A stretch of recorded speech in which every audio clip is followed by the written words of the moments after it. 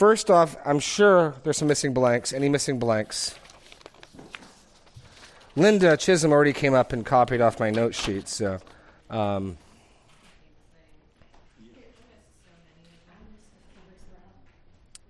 Sorry, it's all over the place. It's okay.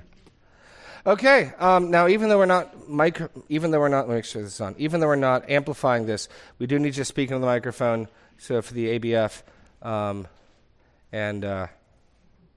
I had somebody text me like in the middle. Colleen, you'll get a kick out of this. Someone yesterday, texted me in reference to me saying "soccer mom sins." I got this text going, "Soccer mom sins." That's great. So there's like 12 people that listen to it. Man, they appreciate you guys talking to the microphones. So questions. I got a couple places I'd be interested in going, but first, Anna Cook. Okay, when you were talking about the glory, yes, like seeking His glory, and how people can wander away from that. Yeah. Is that, can you, like, are those people who are saved and then they wander away? What does that look like? Sure. I mean, it's not losing salvation, right? But then just, can you explain that a little bit more? The 10,000-foot example is this. No one truly called of God, regenerate, will ever fall away. It will sure look to us as though people we could have sworn were believers aren't. The New Testament speaks to both realities. So 1 John, go to 1 John with me, 2. So the New Testament's written to churches, which is a mixed group. The church is the body of professing believers, but of those professing believers, some will persevere and prove the genuineness of their faith, and some, 1 John 2 talks about, will depart to evidence they weren't saved to begin with. So from our perspective, people... We've got to encourage each other to persevere. And the New Testament warns us, we need to make sure you don't fall away. Like, so within the confines of the church, there's the very real possible that people you're sitting next to may fall away. When that happens, 1 John chapter 2 makes it clear, verse 19, they went out from us, but they were not of us. For if they had been of us, they would have continued with us. But they went out, that it might become plain that they were not of us. So when someone who we thought was of us departs from their profession of faith, it's making plain they never were part of us. But nevertheless, there are plenty of warnings in the New Testament to the church. Go to Hebrews 3, the one I bungled quoting today. Hebrews 3 is a great example of this. And the book of Hebrews in particular is filled with exhortations to persevere and be careful and don't presume upon the grace of God. So Hebrews 3:12, take care, brothers. So we're talking to believers, or at least we're talking to the professing believers, right? We're talking to those people we would recognize as Christians, right? Take care, brothers, lest there be in any of you an evil, unbelieving heart leading you to fall away from the living God. But exhort one another every day, as long as it's called today, that none of you may be hardened by the deceitfulness of sin. So in addition to seeing glory, another thing I need is encouragement from other believers. This is why solo Christianity, just me and Jesus walking off into the sunset, doesn't work. I need you all for me to remain faithful, and we all need each other to do that. Here's another one of the guards. And then he says in verse 14, and here's where verb tenses are huge, right? For we have come to share in Christ, if indeed we hold our original confidence firm to the end. So, verb tenses, and I think there's an ESV update that confuses this. What I just read is accurate. So you've got a past tense. We have, literally it's a perfect verb tense. We are in the state of having come to know Christ, is how McDougall would have me translate that. We are in the state currently of having come to know Christ. Something authentic happened in the past if we hold our original confidence firm to the end. If you don't hold your original confidence firm to the end, what does that mean? Work it backwards in the verse. Something in the past didn't happen authentically. It's not that you lost your faith. We prove, verse 14, for we have become sharers in Christ. Jeremy Kidder has become a Christian back in the summer of 1999 if Jeremy Kidder finishes to the end. If Jeremy Kidder doesn't finish into the end, what it calls into question is not whether I lost my salvation. It calls into question what I think happened in 1999. Does that make sense? So those are the types of warnings we've got. But the reality is, people we know, I'm sure if you've been a Christian long enough, you've got people you could have sworn were genuine, regenerate people who now are not following the Lord. Now, their story's not over yet. The Lord, the shepherd, can come and get them. But if they ultimately do not return, if they went out and that's the final word on them, they should expect to perish. Period, full stop. And the New Testament deals with that reality. Even as the New Testament insists, Jesus is saying, no one can slip through my hands. So I am never more fearful than I know in my heart I'm straying, and someone's not coming with a rod and a crook to get me. That's when I get nervous. Conversely, I never feel more safe and secure than when the Lord's disciplining me. I know it's Hebrews 12, right? Go to chapter 12.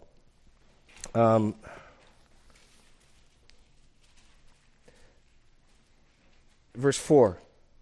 In your struggle against sin, you have not yet resisted to the point of shedding your blood. You have forgotten the exhortation that addresses you as sons. My son, do not regard lightly the discipline of the Lord, nor be weary when reproved by him. Why? Discipline's not fun. Well, it's a sign of love. For the Lord disciplines the one he loves and chastises every son whom he receives. It is for discipline that you have to endure. God is treating you as sons. For what son is there whom his father does not discipline? The sad reality is nowadays, in today's culture, all sorts of people raising their hands. But when the author of Hebrews is writing, it's assumed, if you are left, now look at verse 8, if you are left without discipline, in which all have participated, then you are illegitimate children and not sons. If you're able to walk off in rebellion, and no shepherd leaves the 99 to come get you, and no fatherly discipline happens to you, you're proving you're not his kid. It doesn't mean you stopped being his kid. It's a way of identifying who and what things are. So, no, you can't lose your salvation, but the reality is there are going to be people that are going to stun you when they walk away. And you pray for them, and you hope they come back, and you pray and hope they come back, and yet some of them won't, and they're going to prove they never were. It's like the seed that falls among rocky soil. It springs up for a little while, receives the word with joy, and then dies, right? Do you want to go further with that, or is that answering your question, or is there more nuance you're asking for? Oh. Yeah. So do the people that walk away, like, do they know that that's what, do they think that they were saved? No, and then they walk away? This is what's terrifying, right? So go to Matthew 7 with me. It is a mistake to think false converts know they're false converts. I would not assume false converts know they're false converts. Jesus doesn't assume that in Matthew 7. There are at least some people who on the day of judgment are terribly surprised at their fate, and they object to it. And I do not think when they're standing before God, they're bluffing and lying. I think we're seeing genuine consternation and what? And so in Matthew 7, Jesus, after talking about how you identify a tree by its fruit, in verses 15 to 20, let's just read verse 20. Thus you will recognize them by their fruits. This is about how you identify people. Verse 21, not everyone who says to me, Lord, Lord, will enter the kingdom of heaven, but the one who does the will of my Father who's in heaven. And pause, it's not salvation by doing the will of God. Rather, you evidence your nature, like he just said, by the fruit, by what you do. So you can tell the ones who are going to enter into heaven because they're about the will of their Father. On that day, many will say to me, Lord, Lord, did we not prophesy in your name and cast out demons in your name and work in Awana in your name and teach Sunday school in your name and all sorts of religious observance that they did? Then I will declare to them, I never knew you. Depart from me, you workers of lawlessness. So, no, these people didn't know that they were false converts. There's at least, many here who are completely surprised and shocked. So, no, I would not assume that false converts are aware they're false converts. And in my own personal testimony, I wasn't. I made a false profession of faith when I was a little kid. And, I had this sort of, God will let me in, I'll be okay. And it's actually this passage that the Lord used to make me realize I was lost so I could get saved in the summer of 99. This in 1 John 2. So I would say from personal experience, I was deeply unsettled in my soul. I did not feel comfortable with where I was at, but I still sort of thought I'll slid by. I sort of thought when I got to heaven, God would say, "Oh, it's you. Oh, okay, come on in," like that. And I read this, I was like, "Uh-oh," that's not going to work. Further, or you want to go further with this? Or this is an important and huge topic. I'm happy to spend all the time you want talking about this. Then how do you know that you're saved? Like, if you think you are, but then, like, how can you, As it turns out, on Reformation Sunday of 2020, I teach a message titled "The Reformation and Assurance of Salvation." We weren't I'll be here happy that to day. recap it for you, but go back to that. The New Testament offers 3 bases of assurance, each of them sequentially more authoritative than the last. The first and most simple is cognitive, right? This is the assurance the person hearing the gospel call gets. The gospel says, if you will turn in faith, you will be saved. I will be saved, and you believe that offer, and it's cognitive. The Bible says, if I believe, I'll be saved. Well, I just believed, and so I'm saved. It's the cognitive, immediate assurance. It's trusting God's word, right? God said he'd save those who call unto him. I've called unto him. There's an assurance that can be given. There's an experiential assurance. So Romans 8 talks about his spirit testifying with our spirit that we are sons of God. We have not received a spirit of fear, but going back into slavery, but a spirit of adoption by which we cry, Abba, Father. New affections, new delights, new pleasure, new longings. These all testify to the work of the Spirit in our heart. But on top of those 2, which most of the Western church is quite comfortable with, loves that, is the dominant New Testament theme, which is, what do you do? Not because you're earning anything, but the tree is known, it's Jesus. The tree is known by its fruit. And I'd say this is not entirely an individual inspection, because the temptation for me is to either be too hard or too easy. This is, again, why we need each other. Because as we encourage each other, as we speak to seeing growth, one of the reasons I know I'm a Christian is because this body confirms and testifies to my profession of faith. And one of the reasons you can have confidence you're a believer is because you're part of a body that knows you and testifies and receives. So part of what we're doing in membership is saying, okay, you got a confession. Can we hear it? Let's hear your confession. And then we respond by saying, that seems credible. That seems good. Amen. Welcome in. And then as we are responsible, that Hebrews 3 passage, we all, go back to Hebrews 3. Perseverance of the saints is a group project. Yes, there's individual responsibility, but notice the shifts from singular and plural terms. Take care, brothers. So I'll use the southern y'all. Yeah. You all take care. What are we all taking care for? That there be in any one. The entire group is alert for something to happen in one person. He's not saying you all take care that for each of you. It's not, if you use this room, he's not saying everybody in this room, make sure each and every one of you doesn't fall away. The admonition is we all are keeping our eye out that in any one of us, something's happening. There's a corporate responsibility for this. It's not purely individual. So take care, brothers, lest there be in any of you, any one of you, an evil, unbelieving heart, leading you to fall away from the living God. Okay, well, how do we guard against that? We're constantly exhorting each other. We're constantly encouraging each other. So ultimately, church discipline is put in place as a way for the body, in part, to say, we no longer recognize your profession of faith. We no longer have any confidence that you know the Lord. We no longer have any confidence that you're going to heaven.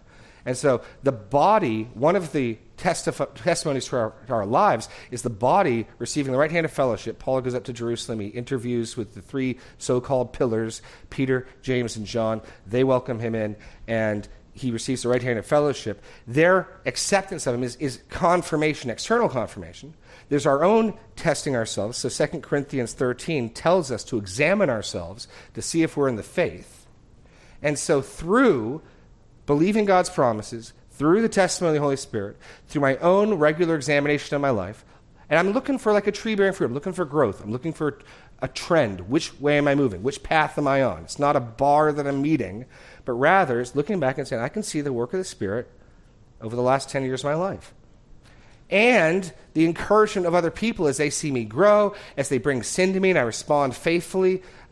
I think I'm acting like a sheep. I think I'm sheeping, right? Conversely, this is again why solo Christianity doesn't work. We lose that check.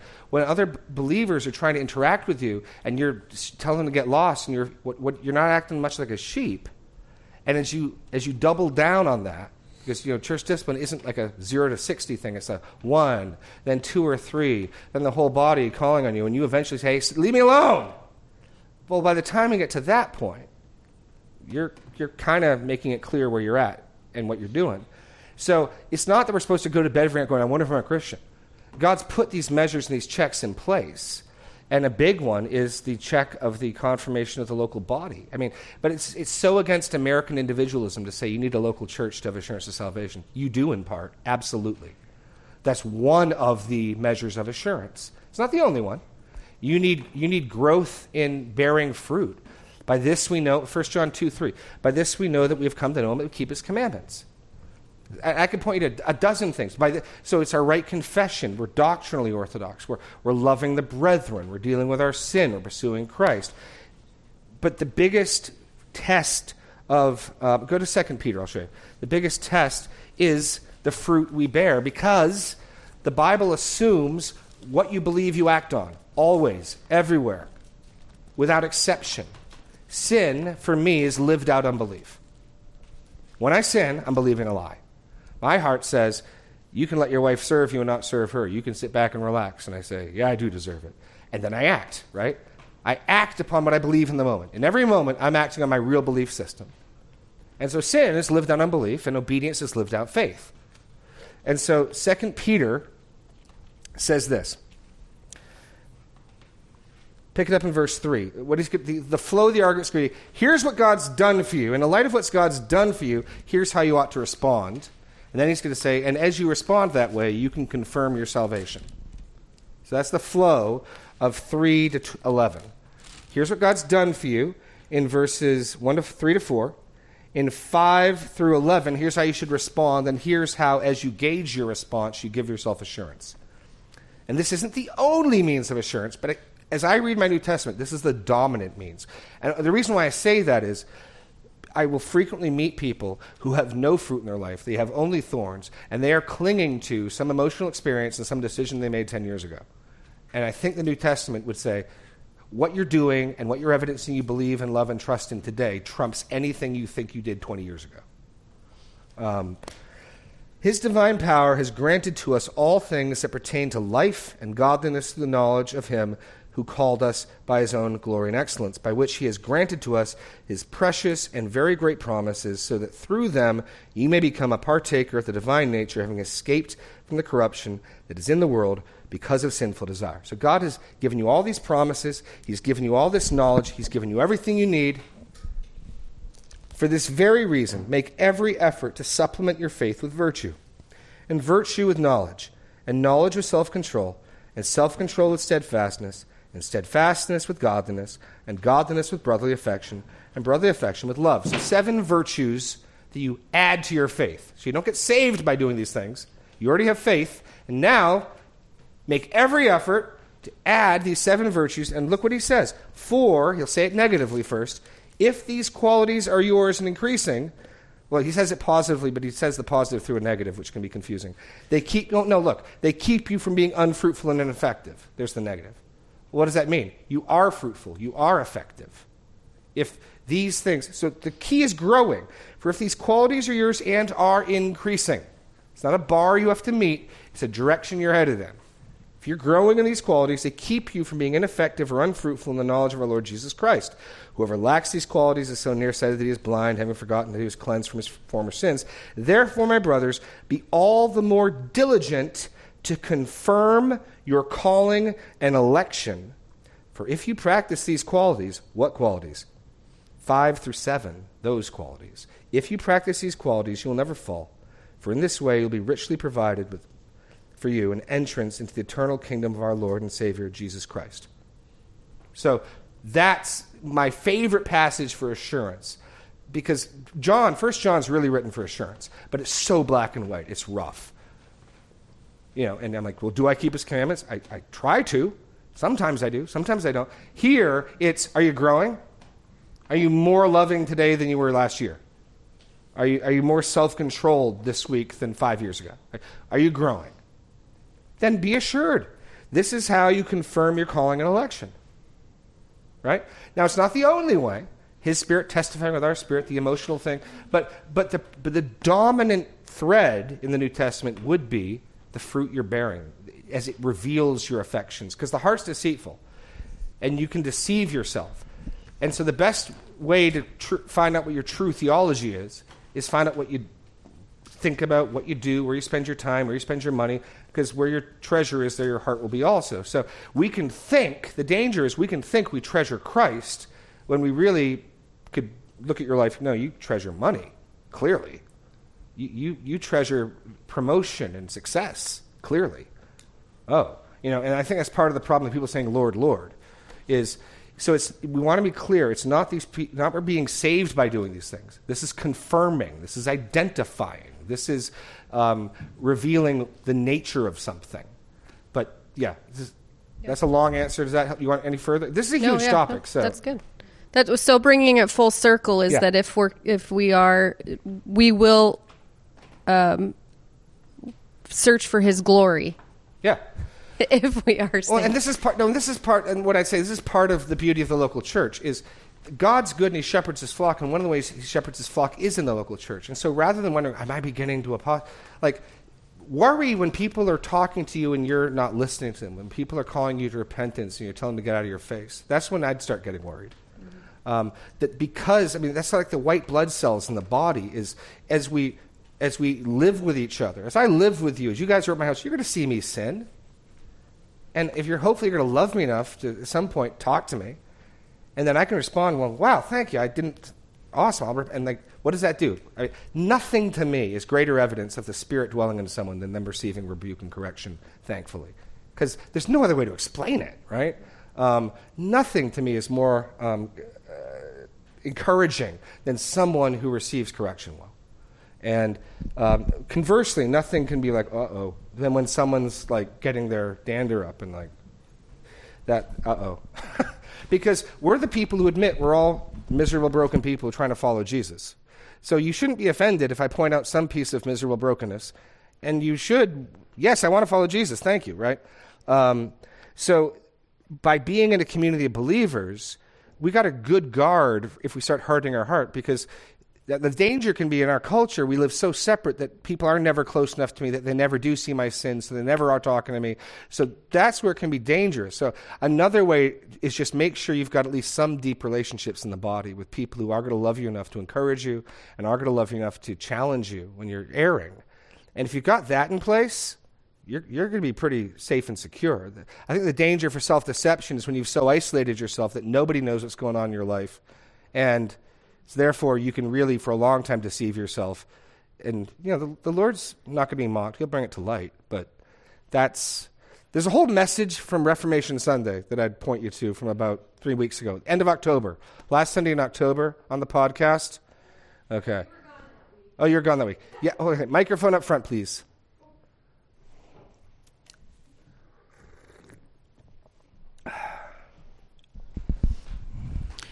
Wow, awesome subject. I pray that I have so many thoughts in my head, but one thought is, like you said, in Matthew 7, those people probably didn't know. But is it also safe to say that, like, when God is trying to chasten us and draw us in, He reveals things to us in our hearts.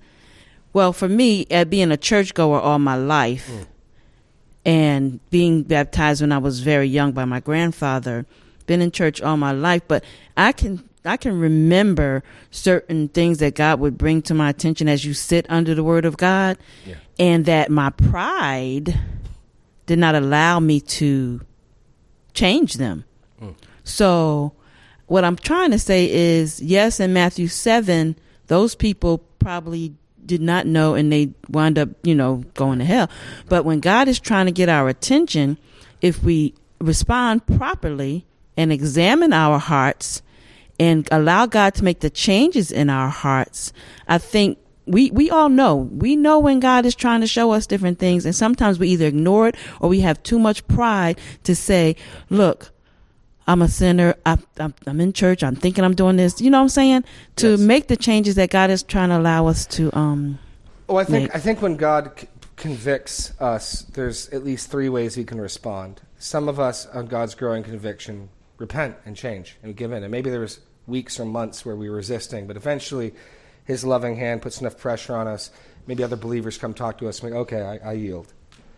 Others at least have the decency to admit, I don't want any part of Jesus, I want my sin, and they walk away. Mm-hmm. But I do think there's a third class that starts justifying or excusing their sin, downplaying it, and that's who we're probably meeting in Matthew 7, are these people who didn't forsake their profession. They were still involved in ministry.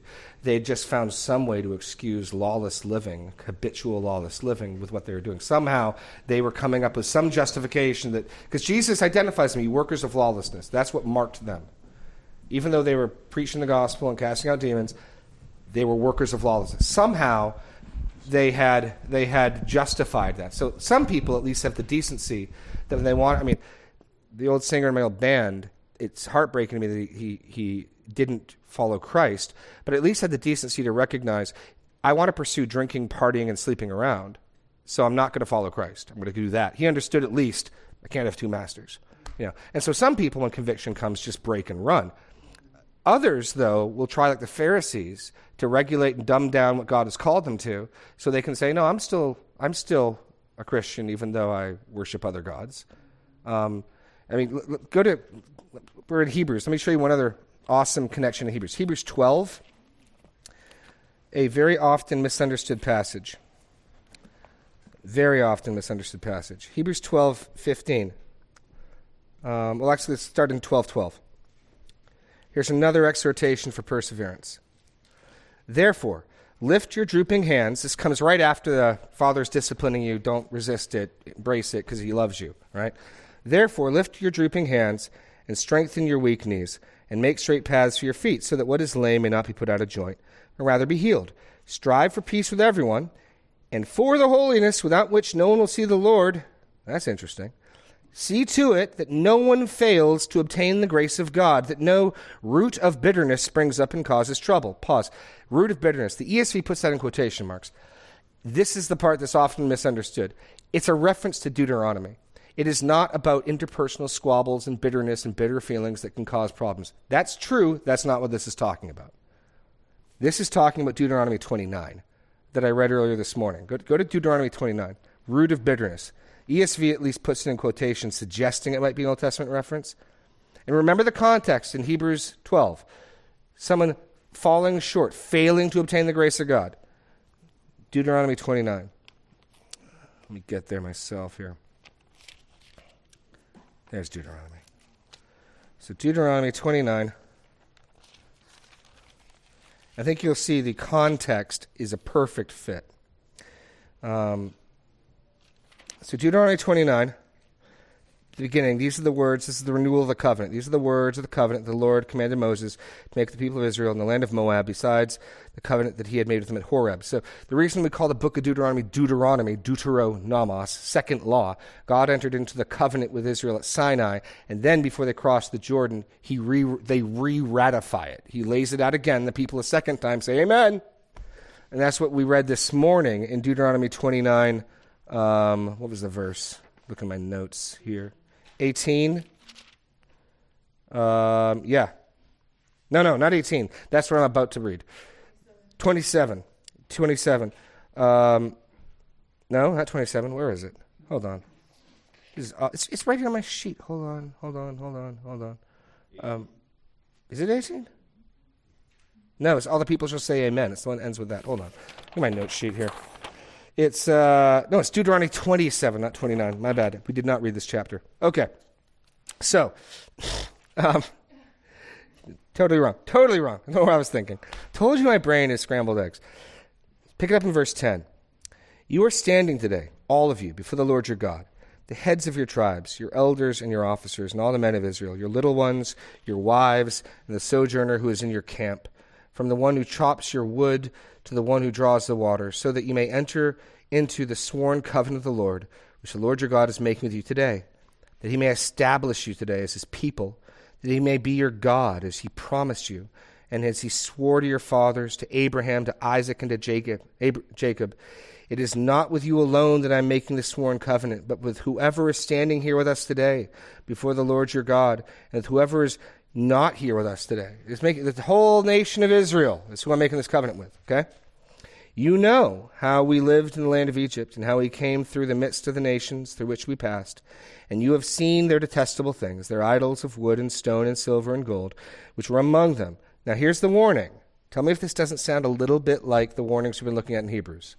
Beware, lest there be among you a man or woman or clan or tribe whose heart is turning away today from the Lord our God to go serve other gods of those nations. Beware, lest there be among you a root bearing poisonous and bitter fruit. Now there's your connection to Hebrews 12. A root of bitterness. And then he goes on to further describe this. This is that third case, the one who really abandons the Lord but doesn't have the decency to leave. Beware, lest there be among you a root bearing poisonous and bitter fruit, one who, when he hears the words of this sworn covenant, blesses himself in his heart, saying, I shall be safe, though I walk in the stubbornness of my heart. So he's picturing somebody in the assembly hearing the covenant, saying, I'll receive the blessing even though I'm an idolater at heart. That's the bitter fruit. The dangerous bitter fruit is someone who you hear the covenant, you understand what it's calling for, and you tell yourself, the modern day would think, God will forgive me, it'll be okay. That's how I'd put it in modern Christian vernacular. God will forgive me, it'll be okay. I'm planning on sinning. I'm planning on committing sin. I'm planning on worshiping other gods, and it's okay. Praise the Lord, it's all grace. I'll be forgiven. That's what he's describing. I'll read it to you again. Beware lest there be among you a root bearing poisonous and bitter fruit, one who, when he hears the words of this sworn covenant, blesses himself in his heart, saying, I shall be safe though I walk in the stubbornness of my heart. This will lead to the sweeping away of the moist and dry alike. The Lord will not be willing to forgive him, but rather the anger of the Lord and his jealousy will smoke against that man. And the curses written in this book will settle upon him, and the Lord will blot out his name from under heaven. It's truly bitter and poisoned fruit.